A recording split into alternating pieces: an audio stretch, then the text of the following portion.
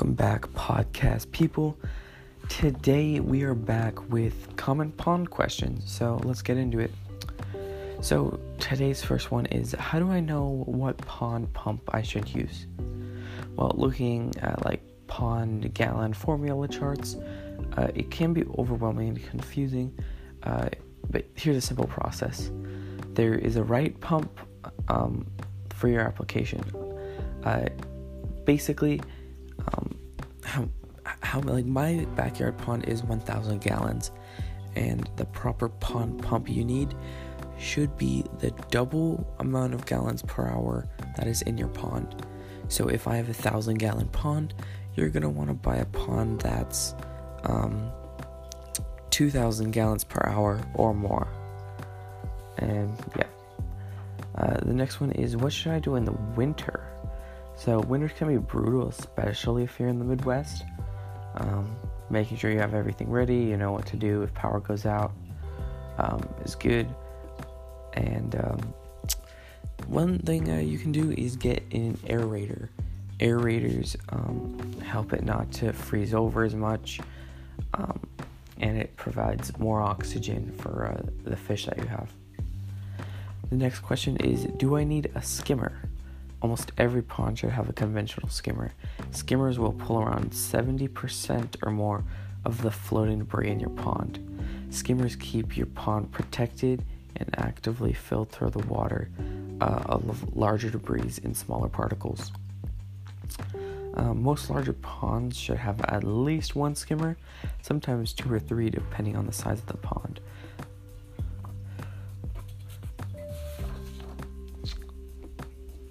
And I think that's actually all the questions we have, but I'll go over some of the things we have, some other common questions. Some other ones is what other can crawfish go in ponds? Crawfish sometimes with a very thin pond liner have been known to burrow out of a pond and poke holes in the liner. But if you have a thick enough pond liner, like a 40 mil thick pond liner, maybe even a 20 mil if you happen to have one that thin. But you just need to have a lot of hiding places for it, and then it shouldn't be stressed out and want to dig. But let me just kind of chat about today's video. Yesterday I didn't upload a video because I'm actually posting this right away, so it is literally 8 a.m. so I'm sorry if I'm very tired because I just woke up. But today's video that I'm posting today is actually going to be a feeding all my animals video. So it's going to be me feeding my baby Russian tortoise, my bearded dragon, my betta fish, my large tortoise, my turtles, my goldfish, and there's one more, my guppies, my big guppy tank that actually has a few wild minnows in it, and I actually don't know what kind of fish they are, so that could be bad, but I'm hoping they're just some sort of average minnow that's not dead, just floating in my tank. But the guppies I don't think I've shown in a hot minute, but there's literally so many. I think around 2, what I've seen, 2 of the guppies are almost full grown. One of them's a solid blue. It's crazy. I'll show you guys. Another one has another mixture of some greens. I don't know what I want to do with them, whether I want to sell them, give them away, post it out on Craigslist or Nextdoor. But yeah, and also, if you're ever looking to rescue animals, going onto the Nextdoor website, that's just spelled NEXTDOOR.com. It's basically a website where people around your city, your block, are basically chatting about your neighborhood and your city. And a lot of people post stuff like lost turtles, lost tortoise. There's so many turtles, at least in my area, on Nextdoor. Well, not a lot, but a decent amount that are posted, probably at least one a week.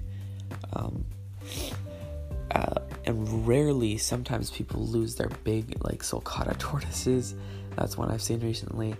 And one was an adult Russian tortoise, which I was actually fortunate enough to rescue because she had so many other people reaching out. But none of them actually were the real owner of the tortoise. And the tortoise cat has an overgrown beak, so I don't know how long it's actually been out of its home, because some people that have a tortoise should know about overgrown beaks. But yeah, let me know if you guys want to send me an email at fishvisions@comcast.net, or put a comment down below in one of my YouTube videos what my next video should be. Because for me, a lot of people are kind of out of quarantine, or at least have some things open. But for us, where I live, really quarantine is still going on where I happen to live in California, the Contra Costa area. And it's gonna start opening up. I think this month, at least more things are hoping to open up.